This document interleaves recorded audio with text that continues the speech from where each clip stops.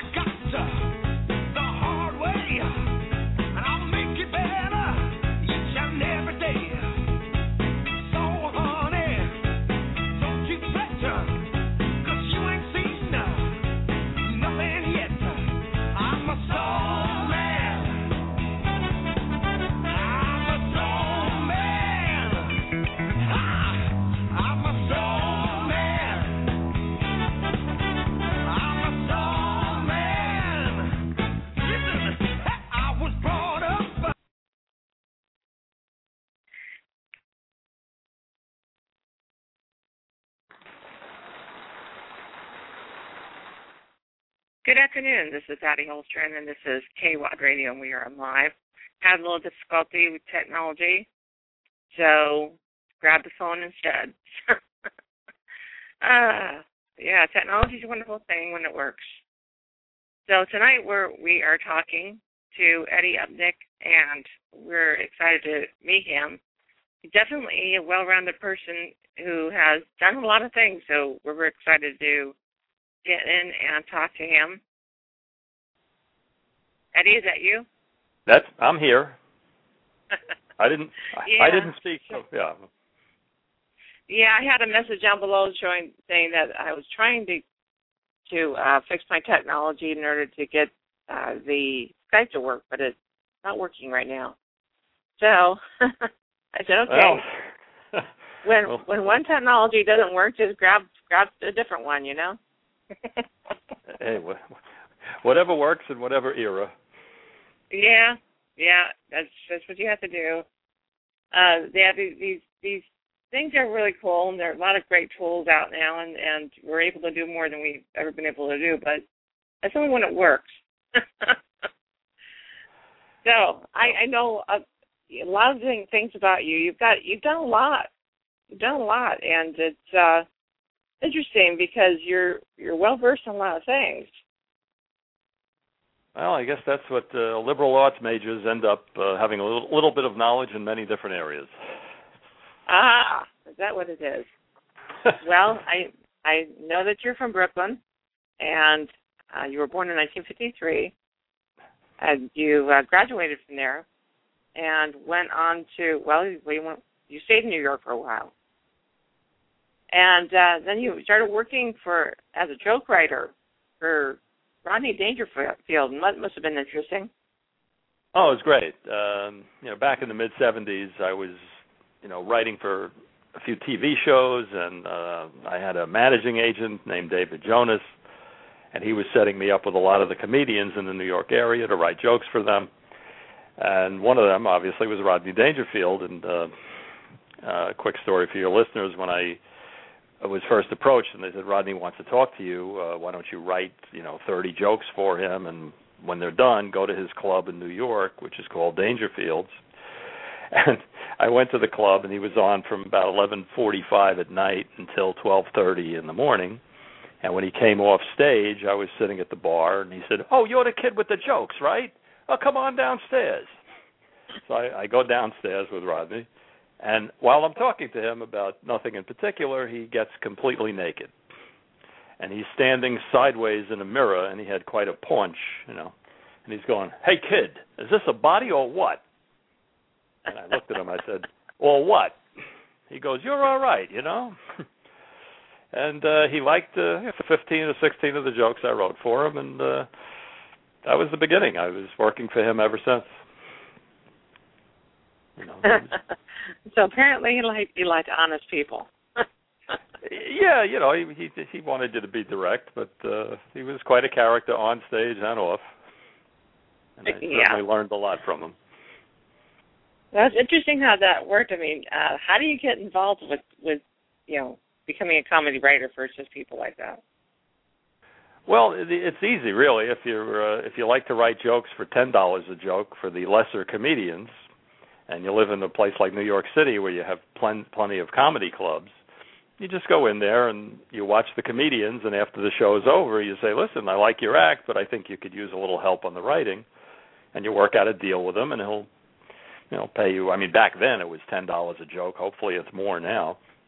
But, and so, you find a comedian, and they'll go, all right, write some jokes. If I like them, I'll pay you $10 a joke. And, of course, you get a bunch of guys that tell you they're only buying 10 jokes of the 80 jokes, and then you go watch their act, and you find out that they actually did 60 of the 80 jokes, and you have to pin them against the wall to get them to write you a check. So that does happen from time to time. But, here I thought that comedians wrote their own jokes, but apparently not. Well, they write some of their own material. I mean, some comedians write all of their own material, but I think the smart ones they keep a window open in case there's somebody writing a joke for them that they really like. Yeah. So that was for quite a bit of your life there, writing comedy from 1975 to 1996. Now, the other interesting thing is that you invented a game called Super Chess in 1984. Tell us how that happened. That's a total diversion from, in my opinion, from writing jokes. Well, I was a chess player, and I played on my college chess team. And when I was playing chess, I said, you know what? I think chess should be more open.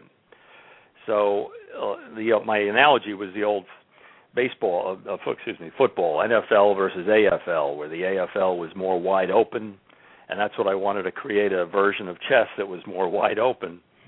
So I created a 10 by 10 board instead of the 8 by 8 board that you usually play chess on, and I invented 4 new pieces in addition to the regular 16 pieces that are on the board for each side: a cyclops, an archer, and super pawns. And I toyed around with it for several months with a bunch of the guys to, work out how the pieces should move and how much point value they should have. And when I finally got it the way we liked it, I decided to produce it. And I made a game. I went to a game manufacturer, and he made up boxes for me. And my wife designed the pieces, the Cyclops, the Archer, and the Super Pawns. And it was Games Magazine, one of their Games of the Year in 1984. So they liked it too. Of course, it was not a moneymaker because only a small percentage of the population plays chess, and only a small percentage of chess players will play a chess variant. So I knew it wasn't going to be a great thing, but I wanted to do it, and I did it, and that was that. Had an international tournament. At that time, there was no internet, so people were playing by postcard. And I offered $1,000 to the winner of the Super Chess tournament, and we had 144 entrants in 37 countries. And some, crippled man in Germany won, and he was so excited when I sent him the check. He was, it took about 3 years to finish the tournament because, making a move, sending a postcard to someone, it takes a while. Wow. Yeah, that's before internet. That's funny how that worked. But that's interesting. I mean, here you got into chess, and here you were a comedian, and now you are an author. So how did that change? It didn't really change too much. I just went from script writing for television, ghost writing for other writers, and eventually I had enough stories built up over the years from people that I grew up with 3 guys who went into very black ops kind of careers, And we'd get together once or twice a year and, have a few beers, and they would tell me some fantastic stories from some of the things they were involved in. And I always sort of logged them in the back of my head. And I said, one day I'm going to write a book. And, it finally, I don't want to jump ahead of the interview, but it finally clicked into happening when I met the Sidney Dowse in Antigua in 1995. He was the real trigger for the writing of these 3 books. With the stories he had to tell me. Well, you were on vacation in 1995, and you met Sidney Dowse, and he was instrumental in, I guess, he was one of the men who escaped from Sagan prison camp. Right. In a 1963 movie. Right. If anyone remembered the Great Escape with Steve McQueen and James Garner and all those people. Yeah. Great movie. He was actually one of the 76 men that escaped from that camp. And obviously he wasn't one of the 50 that were shot by the Gestapo. Yeah. But he was recaptured, and he just told me stories. I mean, most of the stories he told me actually happened before the war when he worked in military intelligence. He worked for Stewart Menzies. Menzies was the head of MI6 who had daily meetings with Winston Churchill. So I'm following him around in Antigua, trying to get him to talk about World War II. And luckily we were there for a week, because the first 3 days he would not talk to me at all. He just said, look, I don't talk about the war, that's it. And his wife kept saying, he's never talked about it in 50 years. He just doesn't go there. And I had given up. I really just said, all right, he's not going to talk about it. I'm not going to push him anymore. I was sitting at the bar on a Thursday night about midnight, and he turns to me, and he sees that I've given up. He sees it in my eyes. And he says, all right, Eddie. He says, if I talk to you, you have to make me 2 promises. I said, okay, anything you say. He said, if I tell you what I know, he says, you have to promise not to repeat anything I'm going to tell you until after my death. And I said, okay. And he said, the second thing is, if you do write about what I'm about to tell you, you have to put it in the form of a novel. I don't want to beat people over the head with what I know. If they want to believe some of these things, let them believe it. If not, that's fine too. And I agreed. And then he proceeded to tell me stories that were not in any history book. And one of them in particular just completely blew me away, to the point that I felt I had to write Time Will Tell, the first book in the series. It was in August of 2011. What, the writing of Time Will Tell? Yeah. Well, I think I wrote. You wrote it, but yeah. Well, I wrote Time Will Tell.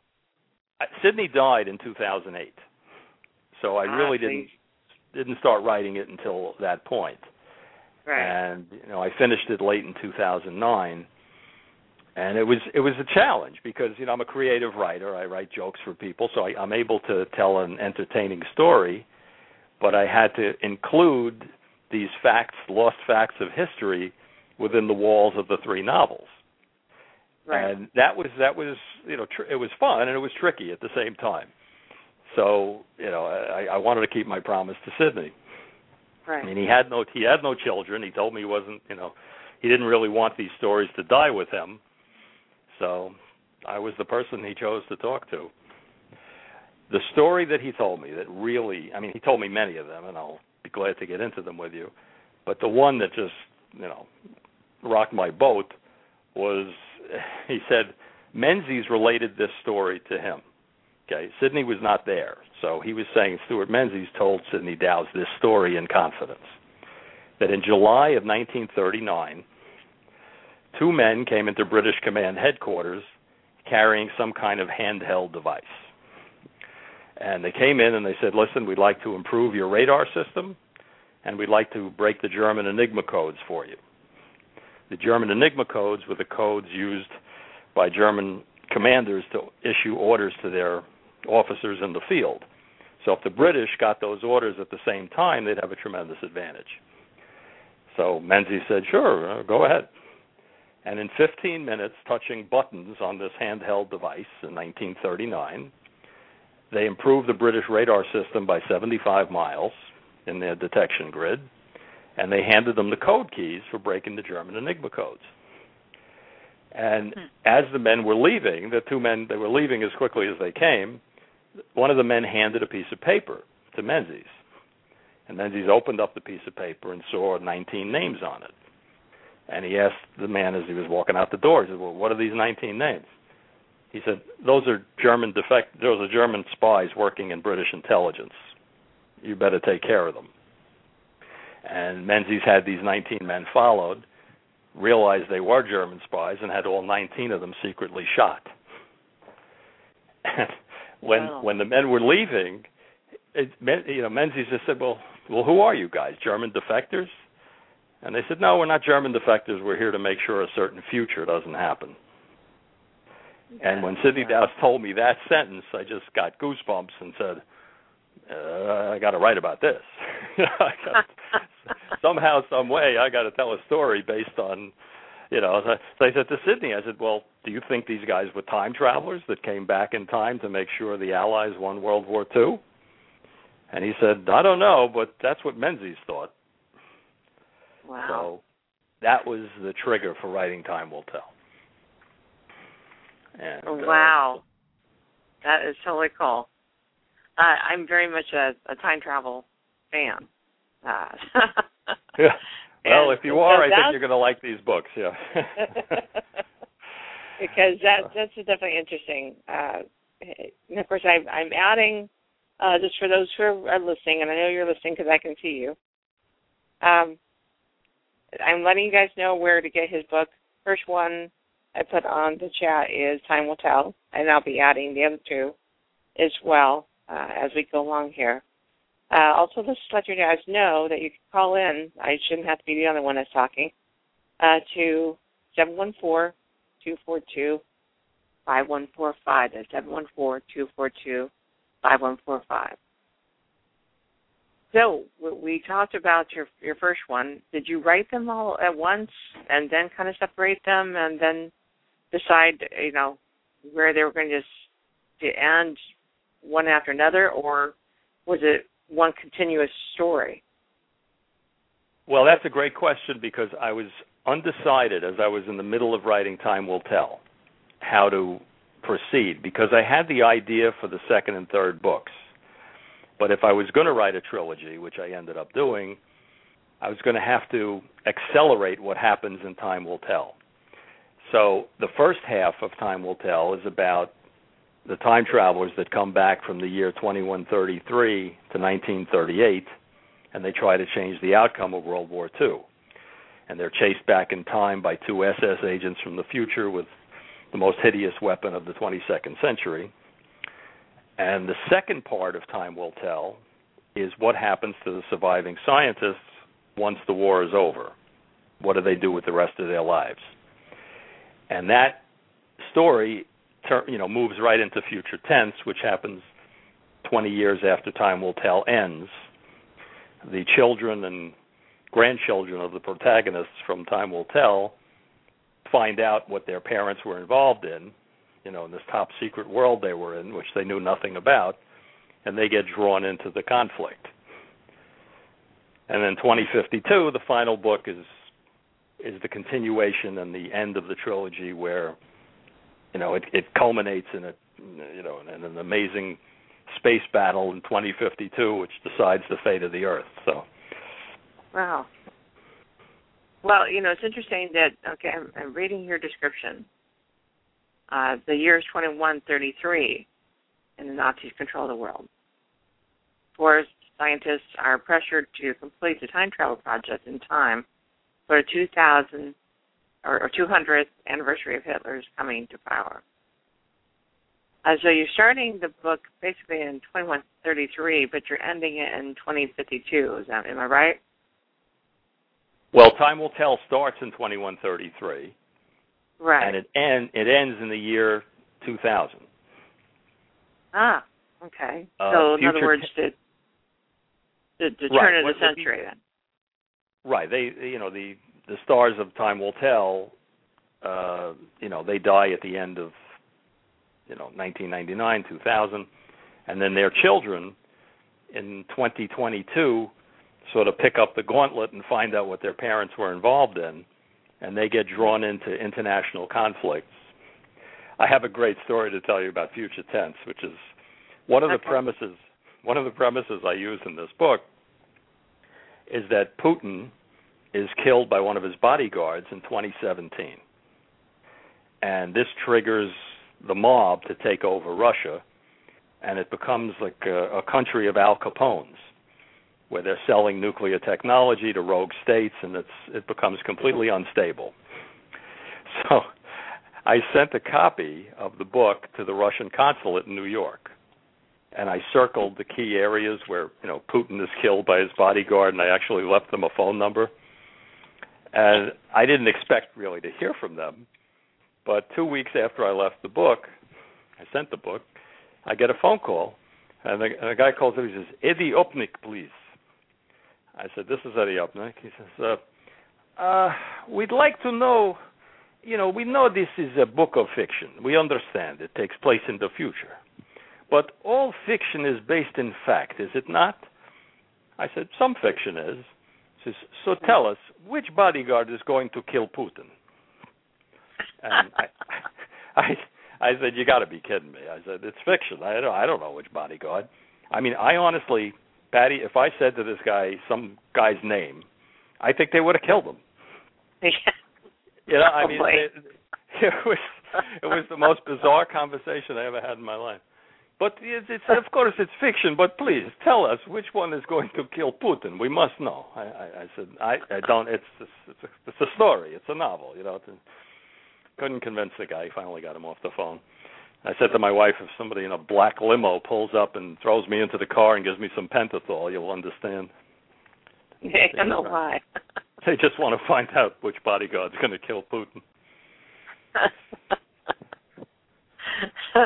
It does go without saying that a lot of people have a tendency to believe fiction. And it's kind of interesting that they'll believe fiction, but they won't believe, the true story. So, in a way, you were wise, and here you wrapped it into a time travel thing, obviously, because that's what it's partly about. The thing, the little message you got was something that was a little grander and bigger, and so you wind up wrapping it in fiction. And because of it, people believe it. Well, you're always going to have people that believe certain things and people that think it's hogwash, So of course.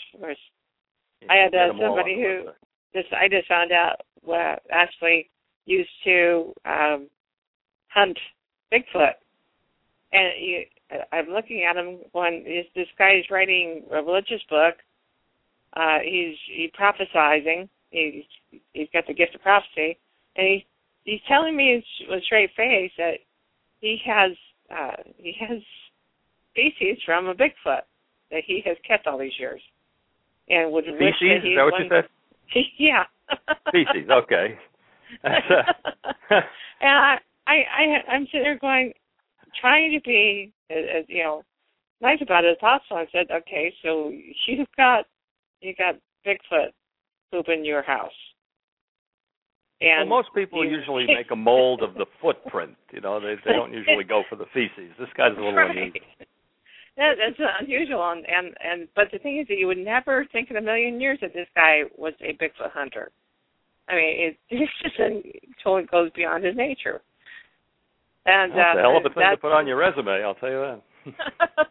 It just totally threw me. I thought he was messing with me for a while there, as I was talking about Subsistence Mountains, because we live in Arizona. And I was talking about how I have a couple brothers who gave me a book that showed, proof that they knew where the Lost Bedford mine was. Well, I'm going like, okay, they're not rich. They barely pay for their books, and they're telling me that they found the Lost Bedford mine. And so they're showing me pictures of a guy behind a rock with a gun. And they're swearing that there's a guy behind a rock with a gun on the picture, and I'm looking at it really close, but I don't see it. And and so here I'm mentioning this, and then he says, and he out of the blue says, well, I used to hunt Bigfoot.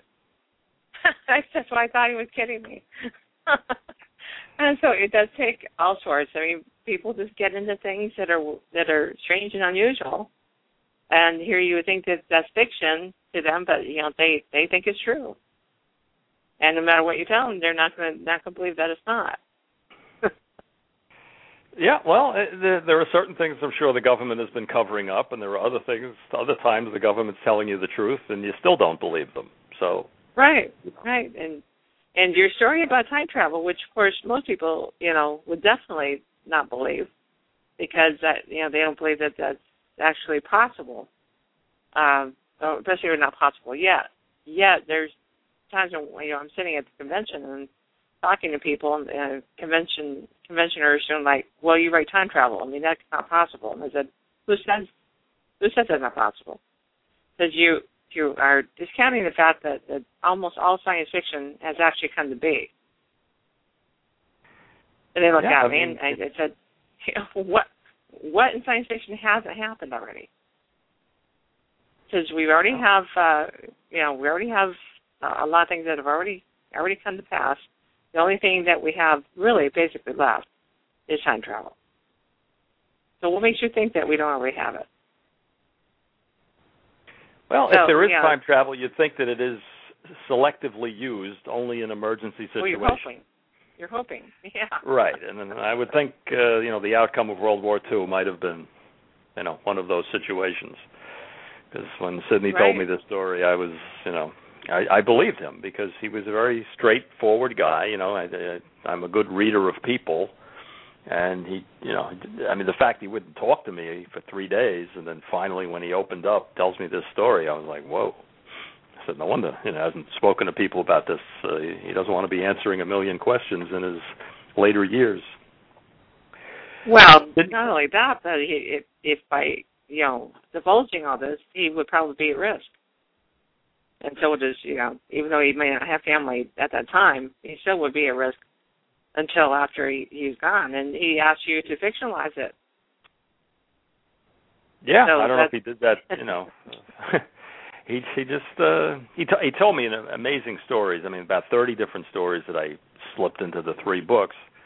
One of them was about Churchill knowing about the date and time of the Pearl Harbor attack. He said on November 26th of 1941, they broke the Japanese code, and they understood exactly what the Japanese were about to do. They were going to attack Pearl Harbor on December 7th. And Churchill, there's a small chapter in the book called Churchill's Dilemma, and time will tell, where Churchill was undecided how to handle this because he was desperate to get the United States into the war. And he felt that if he told Roosevelt that this attack was going to happen, the Americans could prevent the attack, and then the Americans wouldn't enter the war in Europe. So he said, but at the same time, he says, I can't let them wipe out the American fleet in Pearl Harbor. So the solution, the decision that Churchill came to after 3 days of thinking about this, according to Sidney Dowse through Stewart Menzies, was he decided to call Roosevelt and say, listen, between December 1st and December 14th, get your 4 aircraft carriers out of Pearl Harbor. Just put them on maneuvers, send them out to sea, do whatever you have to. And when Roosevelt asked him why, Churchill just said, just do me a favor and do it. So the 4 aircraft carriers the United States had in Hawaii were out to sea when the attack happened. And that is a crucial factor in the war, because if those 4 aircraft carriers were sunk, we would have been totally lost. The Japanese could have invaded Hawaii and taken over the whole island. So that in itself could have changed history, the fact that he knew about it and this was the compromised plan. But the shocking thing to Churchill after the attack happened was that the United States only declared war on Japan. We didn't declare war on Germany. So Churchill was flipping out. And there's a date in history that is just not well known, and I think it's the key date, the key blunder that Hitler made.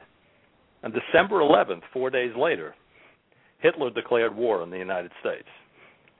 If he didn't do that, I think the isolationist movement would have prevented us from entering the European war until we finished the war in the Pacific.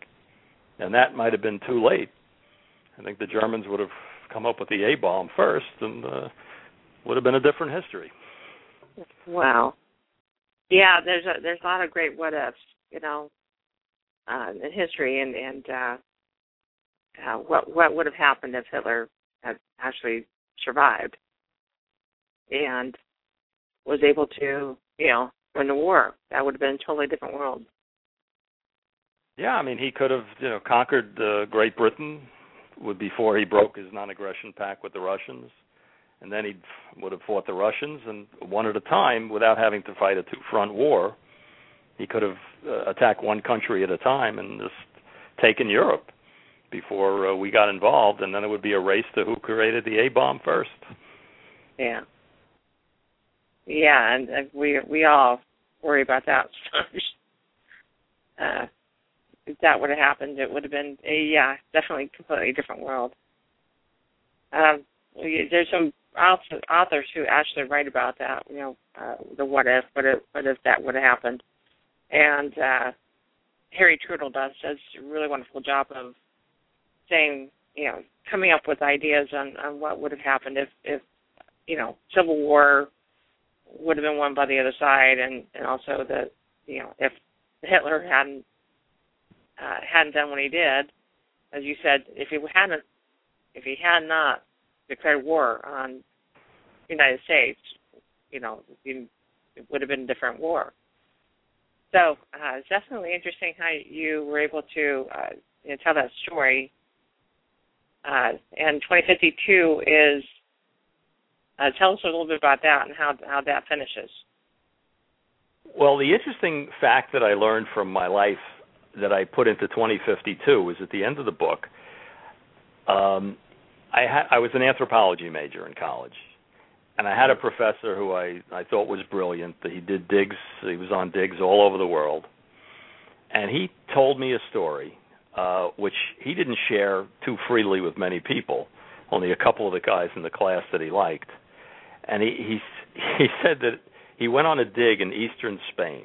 There was a gorge that had opened up after an earthquake, and they descended on ropes to go all the way down this gorge, and he found a piece of leather that had 4 steel studs in the corners. And I said, okay. He said, well, we carbon dated it, and the leather was 17,000 years old.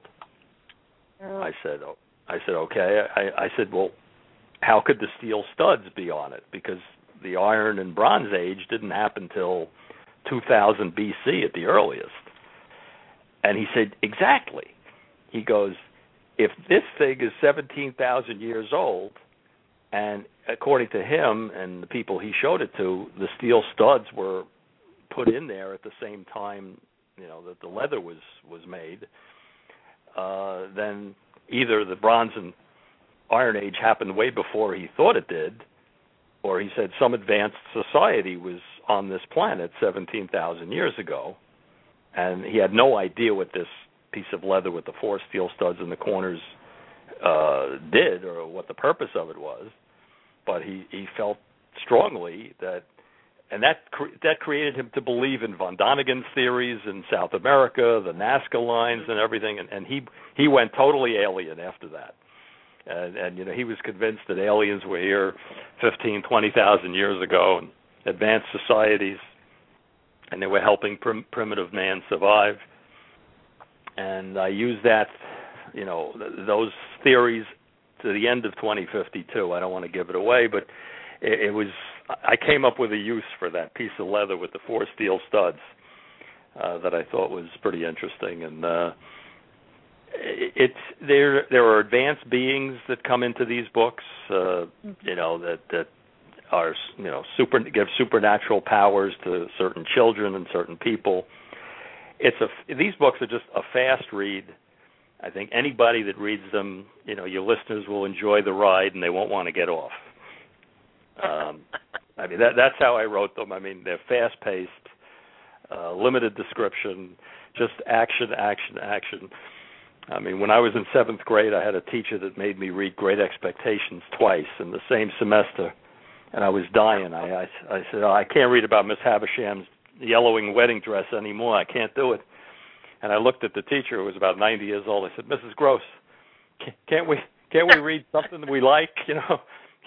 Can't we read The Hobbit? Something. And she said, you're not supposed to read books you enjoy in school. Oh, and I was like, why not? And I was so I decided at that moment in 7th grade that if I ever became a novelist, I would write something that people would enjoy in school if they were ever allowed to read it in school. So. Well, yeah, that's a real shame, because I think it was in 7th grade that I actually was given the opportunity to read Ray Bradbury. And before that, why wasn't I in your class? I know.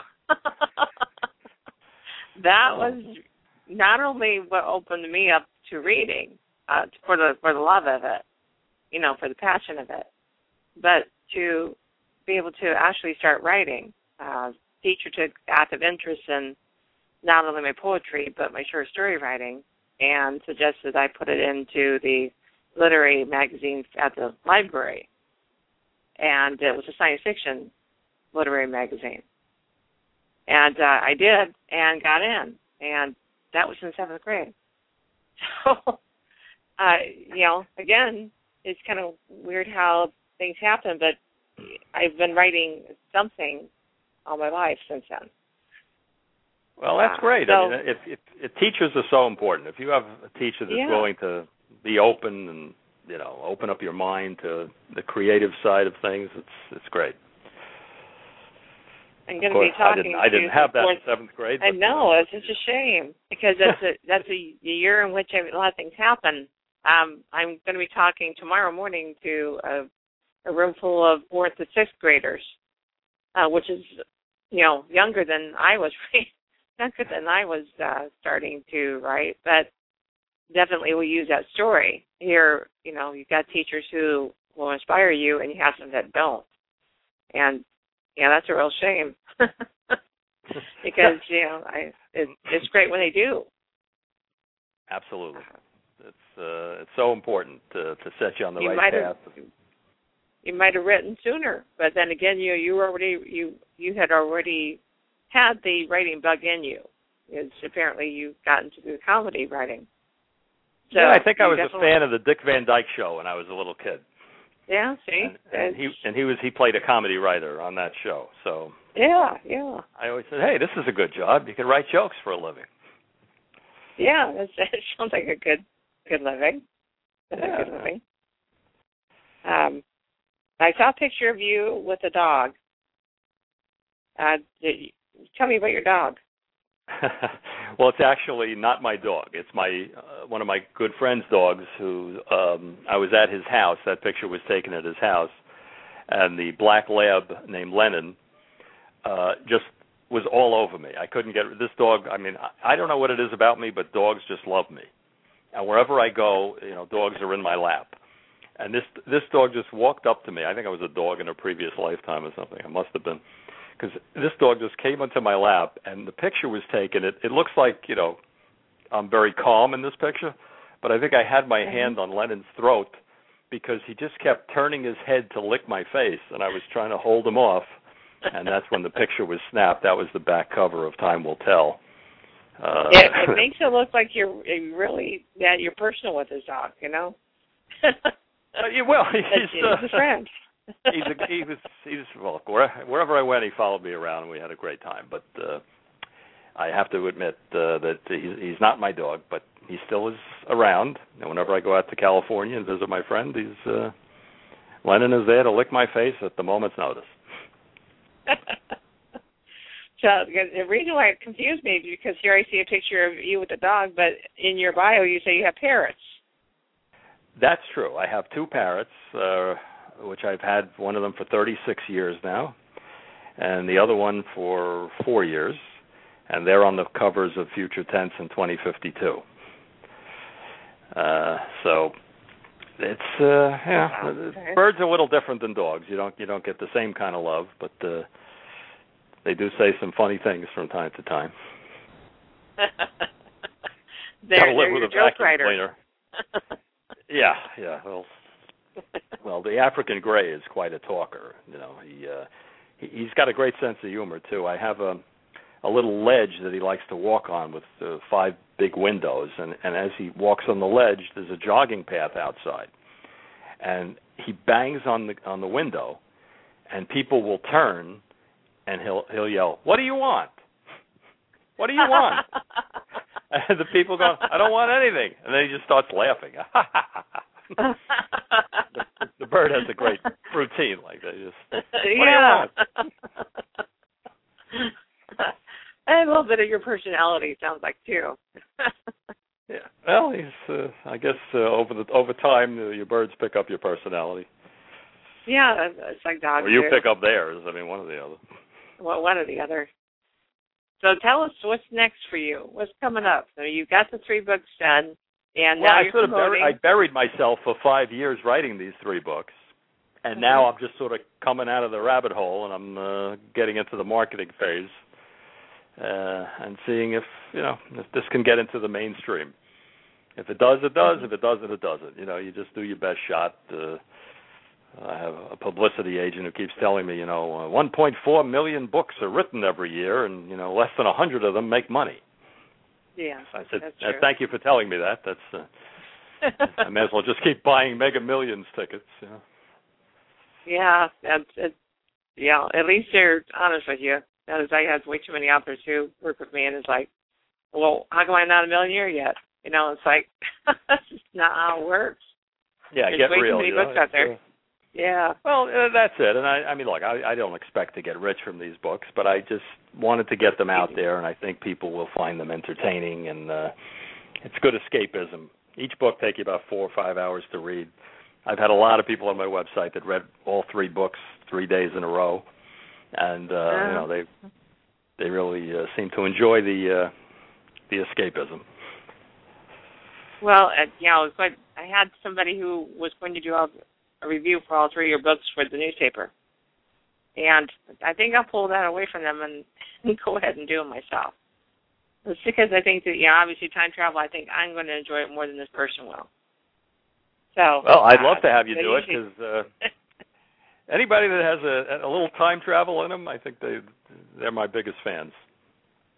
Yeah, and that's something that, again, everything time travel, I grab all of them. I write time travel myself, so that's why it's interesting to me. It's always been interesting to me. So get into physics, and that's part of it. But have you considered going into conventions with your books? Because, again, they're science fiction, speculative fiction type of stories. Yes, that's a good idea. I haven't done it yet. I think in 2013 I will probably do some of that. Try to find the local Star Trek, Stargate, Doctor Who. Those. If you like those shows, you're going to like these books. Does you live in New York still, or are you back here somewhere? Yeah, I live in Queens, and I've been here pretty much my whole life. Very exciting.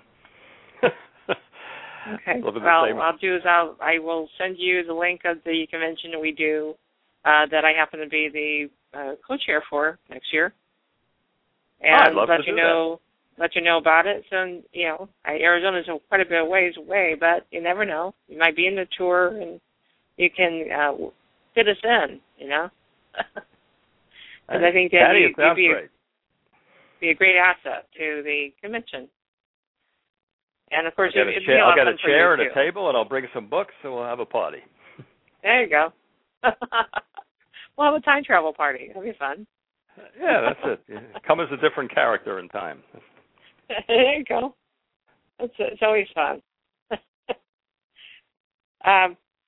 So you're not going to write anything more after this, or are you just kind of considering, that you want to take some time off of writing and just promote?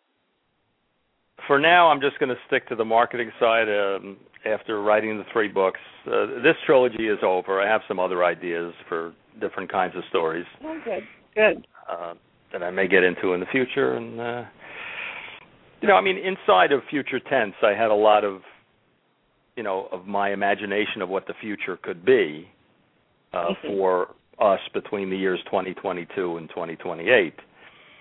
And, one of them was that 40 states in the Union want to secede economically from the other 10 states that have incredible deficits. To prevent the economic collapse in the United States. And there's a $50 trillion deficit. We're only at $16 trillion now, but the way we're going, we could get there. The price of gold is over $5,700. There's an overpopulation problem. So a lot of these things I touch on in the book. And one of my pet projects that I think would be a real winner in politics is to create desalination plants, where you turn seawater into fresh water. Oh, yeah. Okay. I mean, you wouldn't have any droughts. You could pump the water into the Midwest in a situation like this year where the corn crops are drying up. You'd never have a nuclear power plant that can't get enough water. And if you have excess water, you sell it. You trade it for oil or some other commodity. So I think it would pay for itself. You could hire tens of thousands of people. But I'm not in Washington. I'm just hiding in my cubicle here. I had a couple of guys on earlier in the year who have a book about selling Hawaii to China in order to get us out of debt. And it's fiction.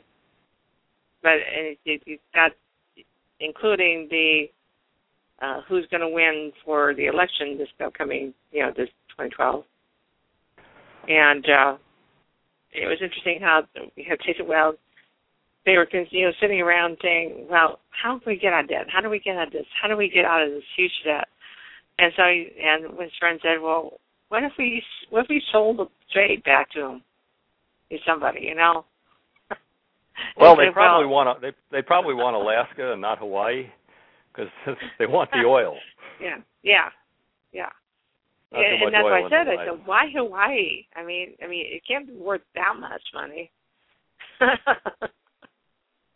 And they said, well, you'd be surprised how much Hawaii's worth. And they said, you have to read the book to find out. It's okay. But, I love creative people. I mean, whenever you write something and you do something creative, you're putting yourself out there. And there are people that are going to like it, people not going to like it. But artists, architects, anybody that does something creative, I have tremendous respect for, because you're putting yourself out there, and damn the torpedoes, full speed ahead, and whatever happens, happens. Yeah, that's what you got to do. You come up with ideas, and it's like, well, hey, it's fiction. It's an idea. Yeah, that doesn't mean it's going to come true, but the idea is that, what if it did? Yeah. Well, I had a different solution to the $50 trillion debt. It's a very bizarre one that happens in future tense, but I think you may get a kick out of it. Awesome. So I'll be able to talk about the different things. Yeah, I got their books, and then your book will be interesting to see what you came up with. Right. Well, we're almost at the end of our show, and there's one question I always ask, especially those that have good sense of humor. And the question is, now that you've successfully slain the dragon, how will you celebrate? Oh, I guess I'm going to Disney World. I'm kidding. I'm kidding. Slain the dragon. Does that mean that I wrote 3 books? Well, you've successfully done something. And so that could be the dragon. Well, I just want to keep pushing forward. I got to keep, have another project and another project. You never want to retire. There you go. Never retire. As my son, who's 18, says, I could retire now. I'd be happy. I said, people don't retire anymore. It's just not done that way. So it kind of depressed him. And I said, well, it's kind of funny that you would say that, because again, the idea is to keep moving, keep going, keep doing things. So if you're retired, business, you still are not retired in life. My grandfather used to have an expression.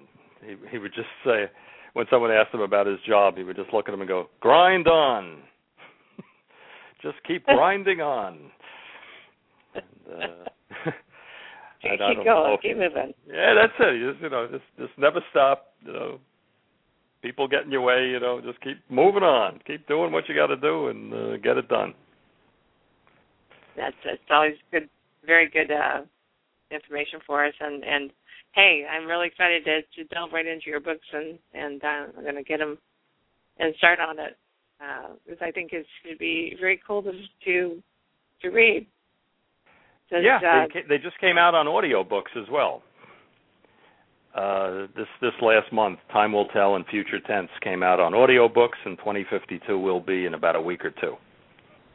Very cool. Yeah, I hired a narrator who had a great voice, and did good characters and that kind of thing. So people that don't like to read and would rather listen, long-haul truckers or, eye problems, whatever. That's the second location, that audiobooks are actually, the sales are on the rise. It's actually right underneath Amazon. So I think you're wise in doing that. I just found out that the numbers are going higher because of the fact that a lot of the retirees are actually taking, instead of reading books, they're listening to books, and they're taking them on vacation with them, and so that's if you're lying on a blanket on the beach, you'd rather listen than read. Right. I think it makes exactly. sense. You want to hold on to a book, you stick earplugs in your ear and enjoy a story. Well, all of these options are there on my website, eddieupnick.com. There you go. I was hoping you'd get UPNICK, and I think people will enjoy these if they have a chance and have a little time to read them. Or listen to them. Out of that, and I also, of course, have all three of your books from Amazon on there. But definitely get on his website and take a look. Find out more about a person on their own website than you can on Amazon. So with that, I'm going to say good night, and thanks so much for coming and talking to us, because I think I got a lot of great insight to your stories by talking to you, and that's what's great about talking to authors. Well, I thank you for having me on, Patty. It's a chance to get the message out there, and you did a great job, and I thank you for having me. No problem. In about an hour, I will be sending you the code for the show so that you can share it, and over and over and over again.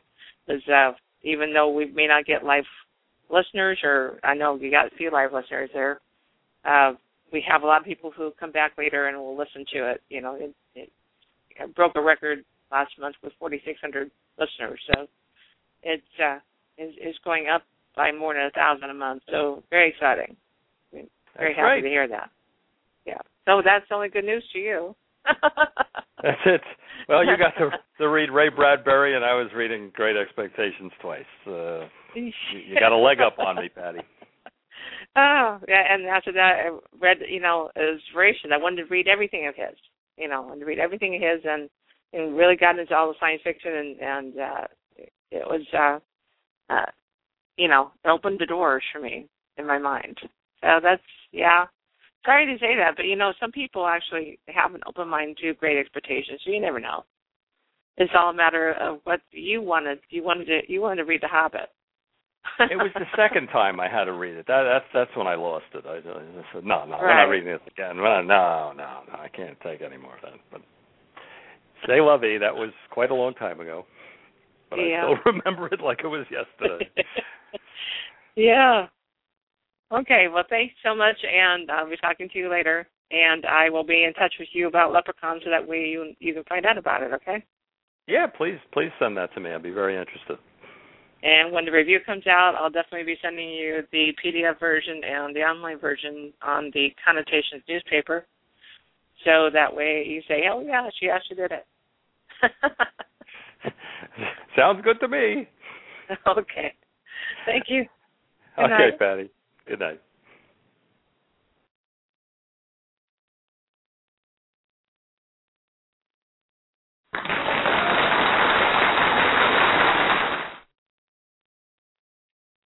This is KWAD Radio, and this is Patty Holstrand, and we'll be signing off. But before we do that, I can let you guys go that fast. I wanted to let you know that we've got a Media Kit for Beginning Authors webinar this Saturday at 3 o'clock, 4:30 Arizona or Mountain Time. And that's through learnitslive.com. And you look up Media Kits, Media Kit for Beginner, and you'll be able to see the webinar. Also, so next week I don't have a show, as far as I know, but I definitely have one the week after, which is going to be on September 20th, Thursday, September 20th, so 2 weeks from today. We'll be talking to Lim Boston again about his second book through the Third Eye book series. And that's Thursday, September 20th, more than likely same time, 6 o'clock. So with that, I got a lot of virtual book tours. You guys need to check out my blog, which is azpublishingservices.blogspot.com. Got lots of different authors being in that I'm host on there. So that way you find out about all these cool books that are coming out and these authors that like to write. So with that, I'm going to say goodnight because we're on 1 minute here in the closing. Definitely check out eddieupnick.com, as that definitely sounds like a very cool story based on a story that was told to him. And who knows? Life is weird, and then we die. So with that, I'm going to say goodnight. This is KWAD Radio. Patty Holstrand signing out for the day.